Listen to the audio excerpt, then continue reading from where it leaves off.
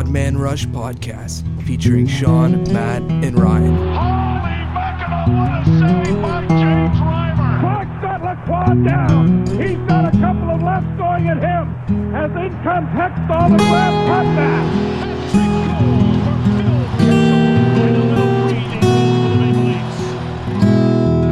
MacArthur freeing it up, and Grabowski is away. Grabowski trying to split the defense. Grabowski shoots, scores! Holy mackerel, what a goal!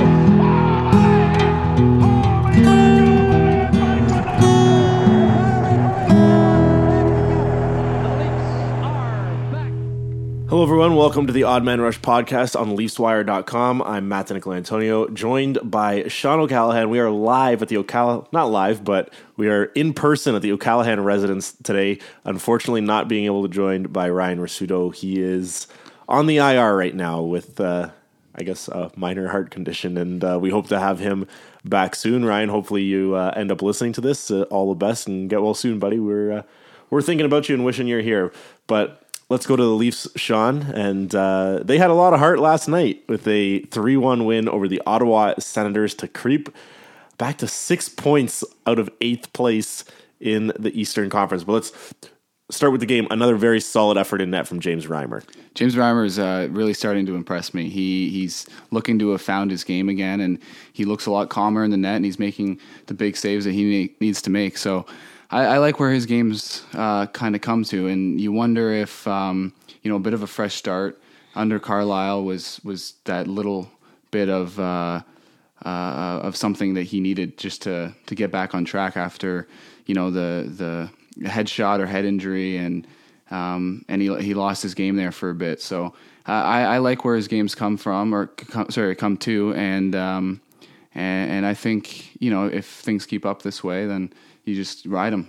I agree. I think for a lot of guys on this team, it was a matter of a fresh start with the coaching change. We saw Reimer didn't get a start under Carlisle until 4 or 5 games into his tenure, and that first start was in Florida last Tuesday. Not a very good performance in that game. That was a pretty poor overall team performance, but at the same time also probably shaking off a little bit of rust, having not played in a couple of weeks. And now we're starting to see the Reimer who looked like James Reimer from last season.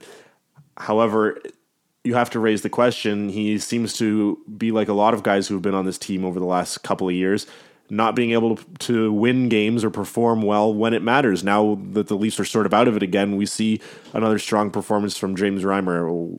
Why do you think that is?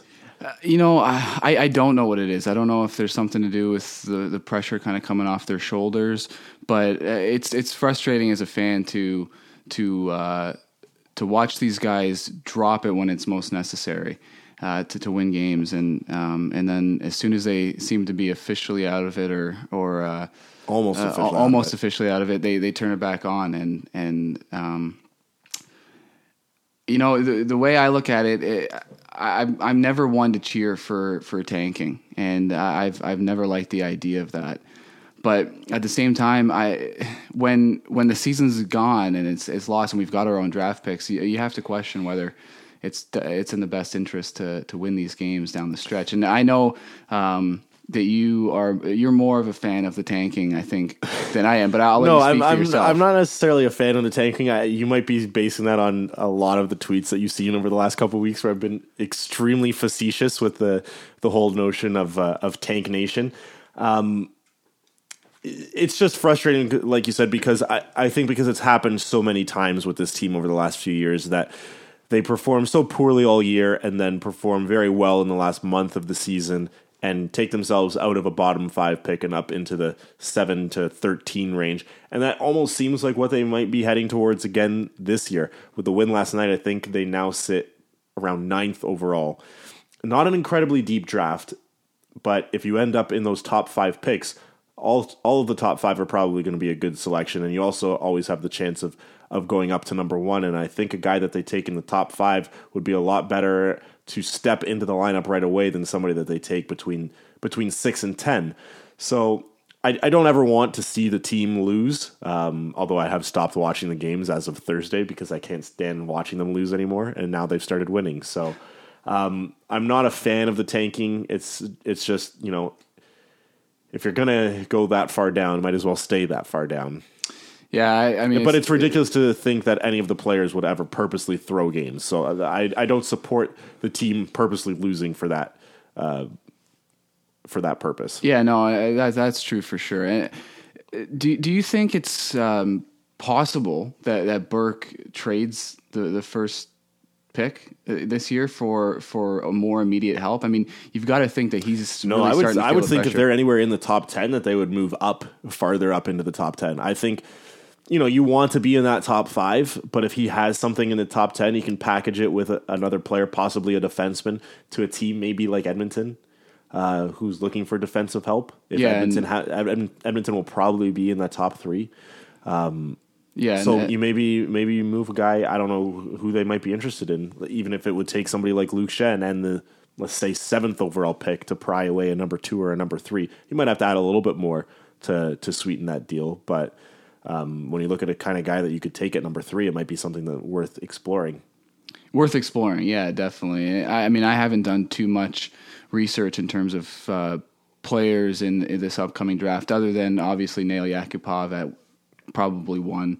You're hearing a lot about Grigorenko, I think. Yep. And then Alex Galchenyuk. Galchenyuk, who I actually watched some of the game on Friday night and appears to have been injured again with maybe a separated shoulder. So I don't know if that's really going to hurt his position or if teams are going to take a gamble on him. But he's that big body center that could possibly come in right away and make a difference. He's about 6 feet, 200 pounds. I think he's a little taller than that. Yeah, sorry. I think he's about 6'2", maybe 6'3", around 200 pounds. As an 18-year-old, that's pretty impressive. You can only fill out that frame a little bit more. So that's sort of the guy that I've had my eye on. But at the same time, that's a player that might slip down the rankings a little bit, especially if he's injured again, and someone that you might be able to grab at 7 or 8.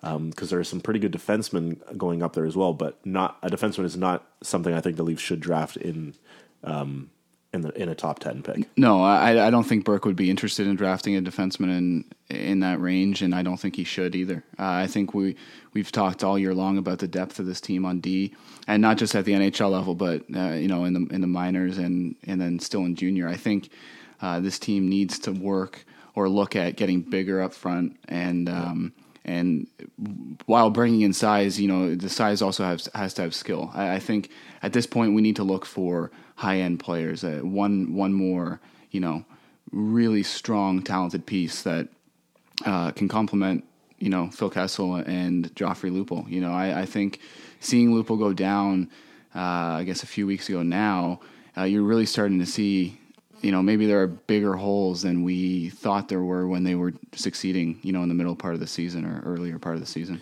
Yeah, it hasn't helped that Lupul's been gone and any measure of secondary scoring has evaporated altogether.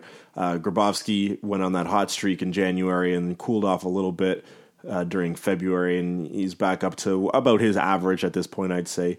But no scoring from Kuhlman all season. MacArthur has gone dry a little bit as well, and not really getting any offense from the bottom 2 lines anymore. I think that really is what did the team in, and I agree with you in that that's an area that they need to address in having somebody who could play between Kessel and Lupul that will keep them more consistent and have a little bit of a trickle-down effect on the roster.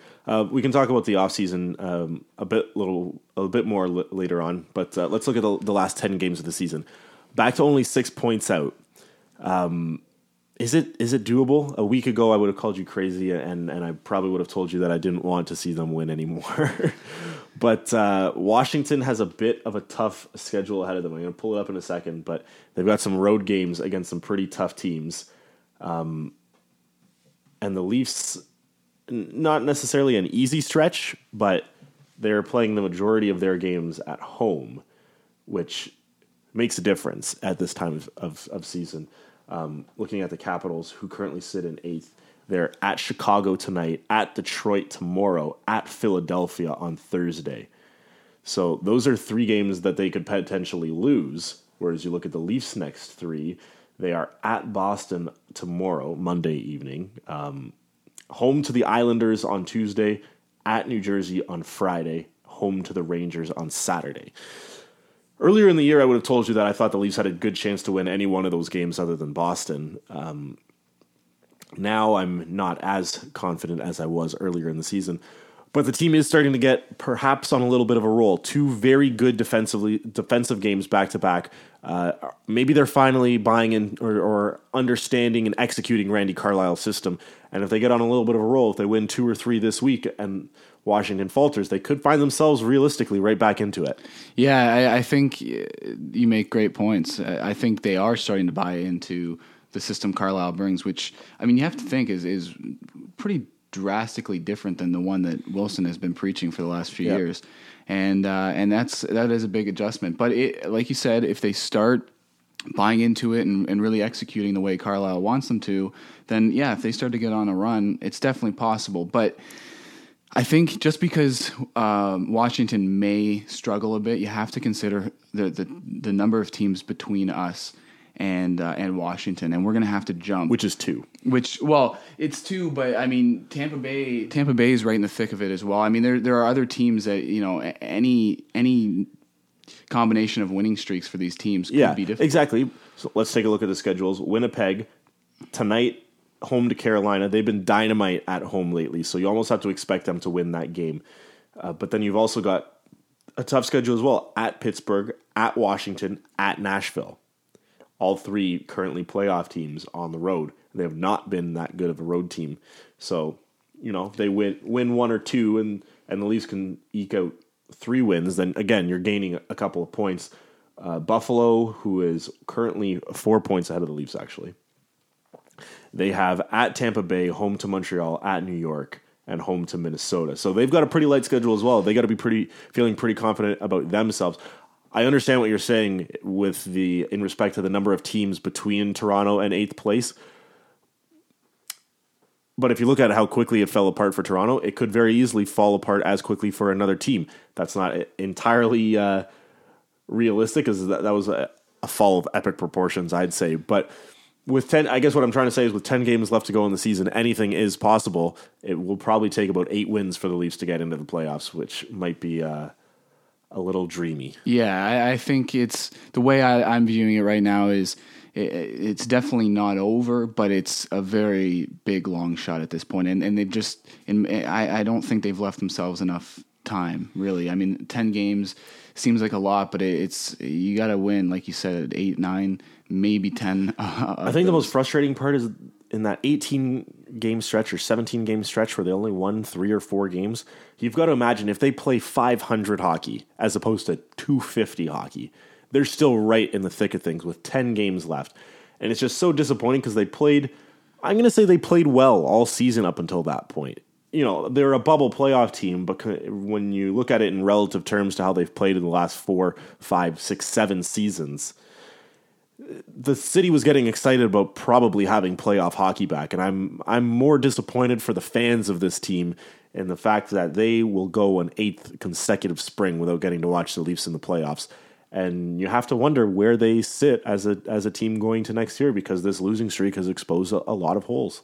Yeah, and I mean, I like to consider myself an eternal optimist, so I don't close a door until it's, you know, officially closed for me. And so yeah, I'd like to believe that, you know, there's always hope, there's always a chance. But you know, as you say, yeah, it's been so long now without playoff hockey. I think the city is just it's fed up. You know, it doesn't really. There's like no trust there between. Between. You're getting to see a lot more. You say you're the eternal optimist. You're starting to see a lot more pessimistic Leaf fans. There are a lot of people in Toronto who probably don't call themselves Leaf fans. Who, you know, when you talk to a Leafs fan, they'll give you the same line every time. But I think we're starting to see a lot of Leaf fans start to adopt that mindset as well, and almost expect failure at some point during the season. And it's I look at it, and Burke came in and he said, you know, there's blue and white disease, and there's a losing culture within the room. I mean, I think there's a losing culture in the entire city. Absolutely. And do you think that can affect a team? I mean, I would argue that it definitely can. He's starting to go off on this. It's so tough to win in this city. It's tough because they haven't won in forever, and I think that's certainly adding pressure. But you have to remember that they were a very successful team for almost a decade, so it's not impossible to win in this city. It's not difficult to win in this city. They made the playoffs 10 years in a row.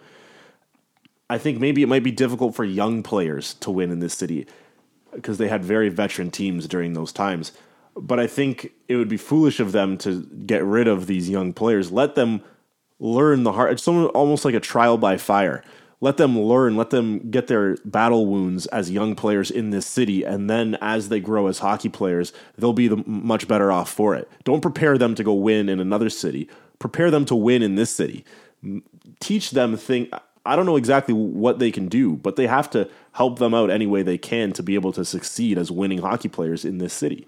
Yeah, and I think you've seen that with some players. I think I look at a guy like Tyler Bozak, who he's not as young as some of the other guys on the team, but he's really embraced a big role on this team, as and maybe he was never prepared for that to play that big of a role. But I look at him and even a guy like Luke Shen. I mean, he's struggling on the ice, but he's embraced the pressure of the city, and these are guys that talk to the media, and they high five fans when they're coming out for warm-ups and things like that. So I don't think I agree with you. Some players can't handle it, or maybe it's harder for them to adapt to it. But I think you have to kind of push them in and head first, and force them kind of to learn the hard way. Yeah. And I think once they become used to it and stuff, it only gets easier to perform under that pressure. And I mean, a lot of players actually relish it. I mean, a lot of players, if you find the right pieces and the right personalities, they can appreciate that and become better players when the spotlight's on them. Yeah, I agree. The one thing that I think is it was raised when Randy Carlyle was hired was the worst thing that could happen was that they go on a bit of a run, finish in 9th or 10th, sort of in that no man's land of playoffs and a prime draft position, as we've already discussed. And it would send a message to Burke and management that they saw enough growth or enough positive signs in the last 15 games to stick with the group, so to speak. That's a term that Burke likes to use a lot. Is that what you see potentially happening? And to expand that question a little bit more, what do you think, even if, let's say, they win 70% of their games and still miss the playoffs, what do they need to address? Who needs to leave heading into next season? That's a big question. I think that, unfortunately, I could see that happening where they do go on a bit of a run and Burke says, okay, you know what, we're confident that this group performed for the majority of the season, and sure, they took a bit of a stumble, but we're fairly happy. We obviously need to address a few things, make a couple changes, but we're basically going to stay with the same core group of players. And the reason I say I'm a little worried that that's going to happen is because I do think that they need to make a somewhat drastic move. And I would have said that anyways. I really have been thinking that for a while. I think they need another go-to guy. And I look at a guy like Rick Nash, and maybe he doesn't fill that number one center hole that we've been trying for so long to fill. But he, to me, is a player that is first of all available. He wants to be traded, and he is the kind of player that has publicly stated that he, playing in Toronto would be a dream. He would like that, and he doesn't strike me as the kind of guy that would love the pressure. But there's a guy who's performed on the big stage, a big stage in the past, and I think he'd take a lot of pressure off a guy like Phil Kessel, and whether they play together or not, they could be. Both be dynamite players on this team. But, not without addressing maybe specific names, I think they do need, whether he's a centerman, a winger, we need that big, skilled forward. And whoever he is, I would give up quite a bit for him. So I wonder if Burke has publicly stated numerous times he's not gonna throw away the farm system that he's tried or built, for the 3.5 years he's been here. And I can understand that, but I think you're going to have to, give up some solid assets in order to get back stuff that you need. And this team is not ready to compete for the Stanley Cup, let alone, we're, as you said, a bubble playoff team at this point. So, yeah. What about in net? Do you think sticking with quote unquote the real deal James Reimer might be the best idea. I was fully confident in sticking with him heading into this season, although I was weary, and I remember mentioning this to you in the summer, saying that goaltending was the one area I was most weary of in case Reimer stumbled. I didn't think Gustafsson was the guy to take over full time. You kind of looked at me like I was crazy that this is the best goaltending we had in years, which was true. I think Gustafsson is done here. Flat out, I think he's done. He's probably going to become a decent goaltender somewhere else, but I think he's done here as an unrestricted free agent. Reimer signed for 2 more years, so he's obviously coming back. But do you go with him as the number 1 next year, or do you make a solid move to bring in a guy who will either A, compete with him and push him a lot harder than Gustafsson did, or an absolute bona fide starter? I don't know. And there's 2 names that I'm going to throw out at you just do. as examples. For category A, someone who could push him and likely be the starter, I'd say Josh Harding, unrestricted free agent from Minnesota.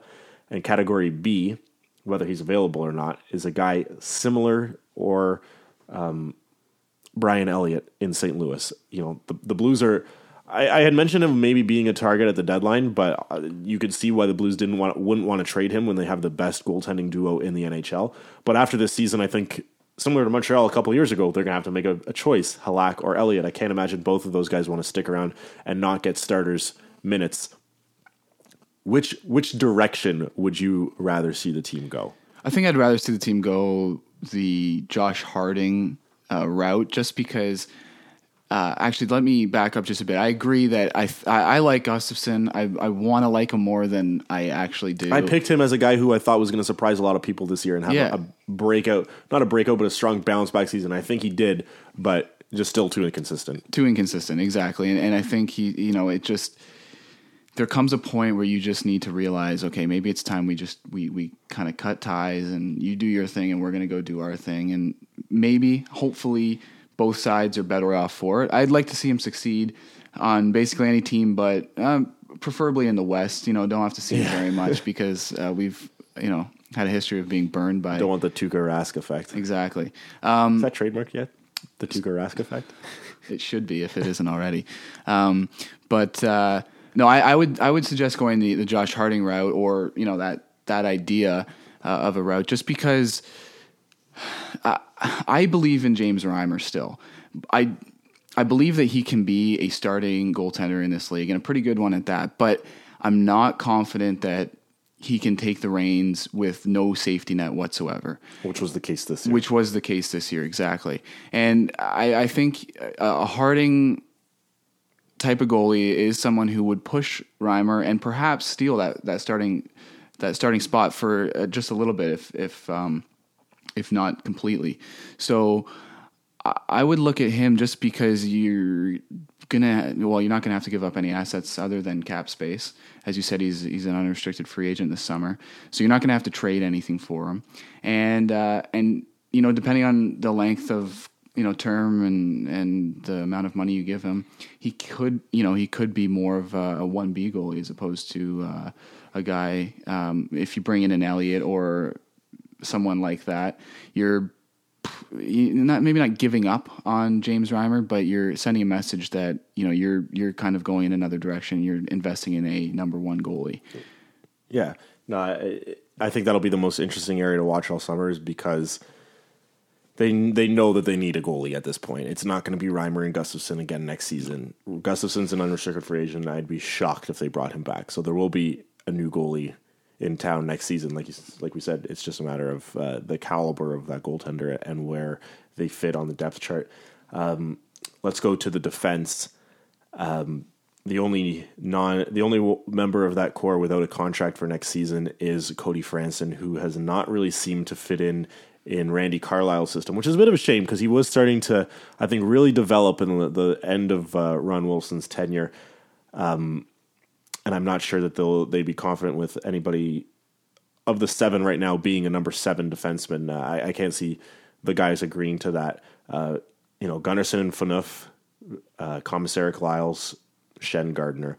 And I think it's time for Corbinian Holzer to come up to the NHL. Burke said at the deadline that if they had been able to move an NHL level defenseman, he was the guy coming up. They think that he's ready. So Franson is a RFA though, so he's a movable asset. If there's no interest in re-signing him, then perhaps he's a trade candidate and could be used to acquire some other assets. Is that the way that you think they're going to go, at least with the blue line? I think it is the way they're going to go. I like Franson though as well. I wouldn't look at moving him myself, but if he's one of your only options in terms of I agree. Going into next year with those all 7 guys is probably a mistake. My one concern is if Gardner regresses a bit in his second year, do we have that puck moving guy, that guy who can skate with the puck? Not that Franson is that type of player really, but he's. I think that's what they see in Lyles, though. Yeah, that's true. That's definitely true. But is Lyles enough? I don't know. But like you said, it's not Cody Franson that's going to be doing that job if Gardner's not. No, that's true. That's true. But it's also not going to be Holzer. So I mean. They're going to have to think long and hard about what they're going to do with the D. They've just signed Lyles, so it's not like you're going to move him. I don't think. I mean, you always could, but I don't see that happening. I'm sure they've tried or are maybe going to try moving Komisarek again just because of his contract. 2 years left. I think he's got 2 more years. Yeah. So even to buy him out would be another 4. No, yeah. Do you think that he could be a potential Marlies candidate next season? I'm saying probably not at this point because Carlisle seems to be a fan of him, or at least he's the guy that he's focusing most on trying to get his game back on track. Yeah, and I think Komisarek's a guy who actually he has shown a little bit of improvement. Yeah, and I think he could thrive in Carlisle's system if his system works here. I'm not rushing to get Komisarek out of here. In fact, I think it's going to be nearly impossible to do so, even if that is something that Burke wants to do. But I don't know if how interested Burke would be in burying another multi-million-dollar contract in the minors. I mean, Jeff Finger comes off the books this year. He does, but I mean, it just continues. Would be taking that spot. It just continues to look bad. I mean, we are in the top. I don't know the exact. I think we're top 5. We're definitely top 10 in spending, and.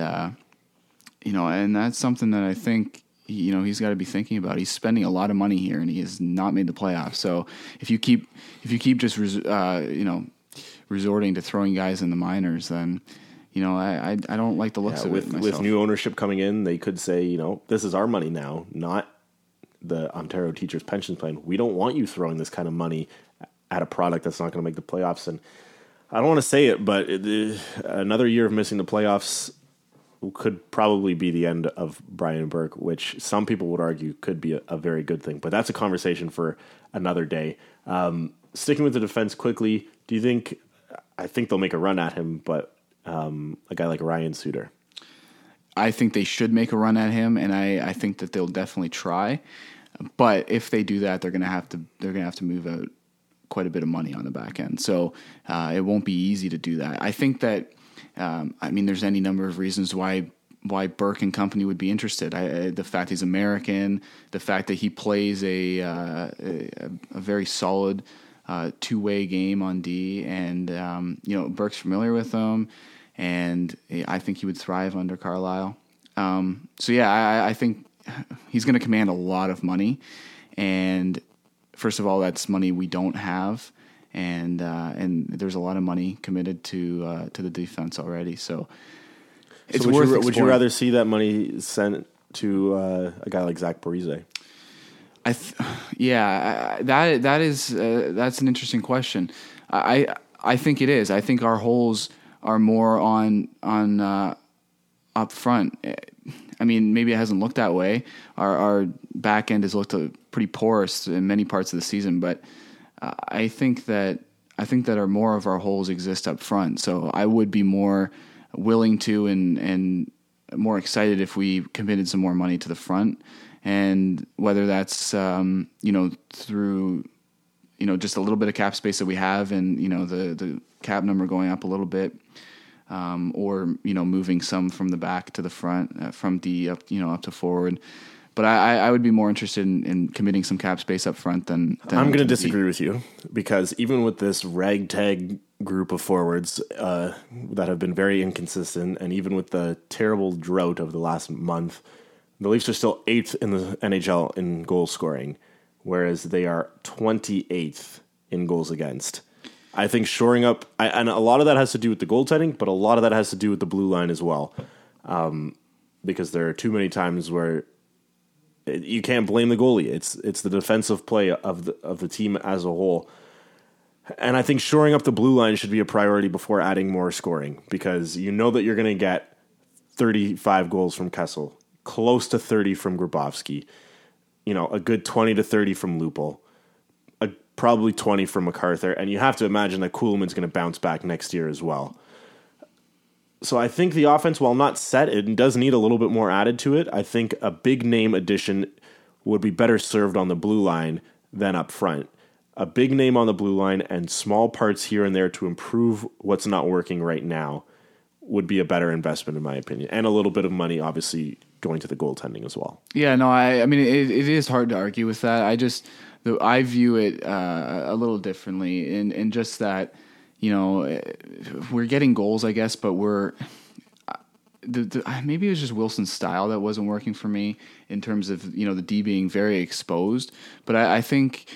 the more you control the puck in the offensive zone, the less you have to rely on your D and your goaltenders to keep pucks out of your own net. So, yeah, I mean it's a good debate to have. I mean that's for sure. But personally, I think we need. There have been too many times this season where Kessel's been he's been contained by the opposing team. And our secondary scoring, as we've talked about, has just been too inconsistent. And you can't argue with the fact we're top 10 in scoring. But that's one area that I view. I don't think you can score enough, in my opinion. And I maybe I mean things change a bit with the coaching change. I think I agree. And that's why it's so tough, especially to evaluate in the final 20 games of the season, because there's a lot that you're going to want to say, okay, we need a little bit more of a better look at how this has changed with the coaching change. I sort of disagree with Burke's idea of wanting a coach to come in before the end of the season, so as to not have to start fresh at training camp. But I think he waited too long, not only in the fact that the team was losing, but in that 20 games is not enough to say, is Commissaric going to be a better player under Carlisle? Is, Franzen not going to be a good player under Carlisle? Are any of these players, is this style going to suit the guys that we have, or do we need to go out and acquire different players to match that philosophy? I don't think the number of games that Carlisle is going to have, it wasn't even going to be 20 games. I think it was 15, 16 maybe, 17 tops. I don't think 17 games is enough to get a true gauge of how these guys are going to perform.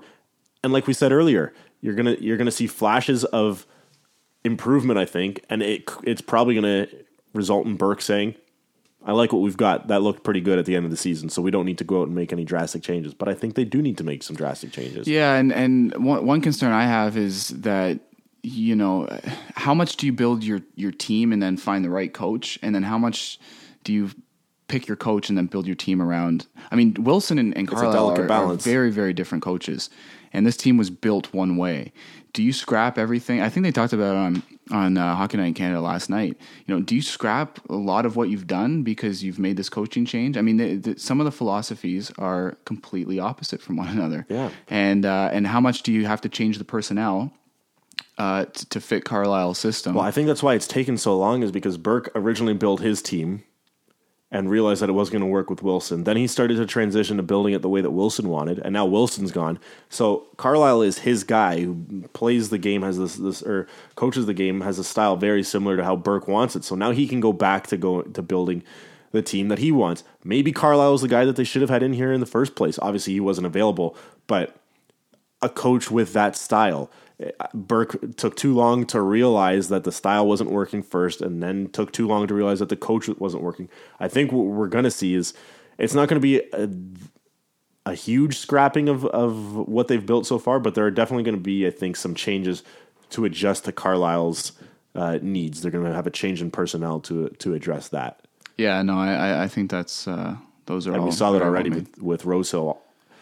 Can't agree with that roster move, though, especially when you only have 4 call-ups after the deadline. And I like that they brought up Carter Ashton to get a look at him, but I can't help but think that seeing Kadri one more time or Colborne one more time this season would have been a good idea. But, at the same time, I don't think they want to disrupt them. Similar to Dallas Eakins, they don't want to disrupt them with the Marlies. The Marlies are primed to go on a Calder Cup run, hopefully. They're first in their division. Would like to get out to see a couple Marlies. I've seen one game this year, but I think once the playoffs roll around, I'll probably go check out a game or two. Yeah, I think it would be really worthwhile. And, if the Leafs don't make the playoffs, which is looking more and more as though that will be the case, you're going to see a guy or a couple guys, Fratton, Ashton, and Gardner down there as well. So I think they're poised to make a big run. And I know I'll be trying to get out to a couple games. All right, well, that is it for us today. Some pretty good talk. Hopefully you found it as insightful as we thought it was when we were discussing it. Again, follow us on Twitter at Dinic, DI_NIC, at Shanovision, and Rasudo99. He's not with us today, but certainly in our thoughts. Hopefully he's feeling better soon. And thank you to our technical producer, Dane Sloan, coming in with the fancy microphones and recording equipment and all that. And even if you didn't like what we had to say, I think we probably still sounded pretty good audibly. So thank you very much for listening. You have been listening to the Odd Man Rush podcast on LeafsWire.com.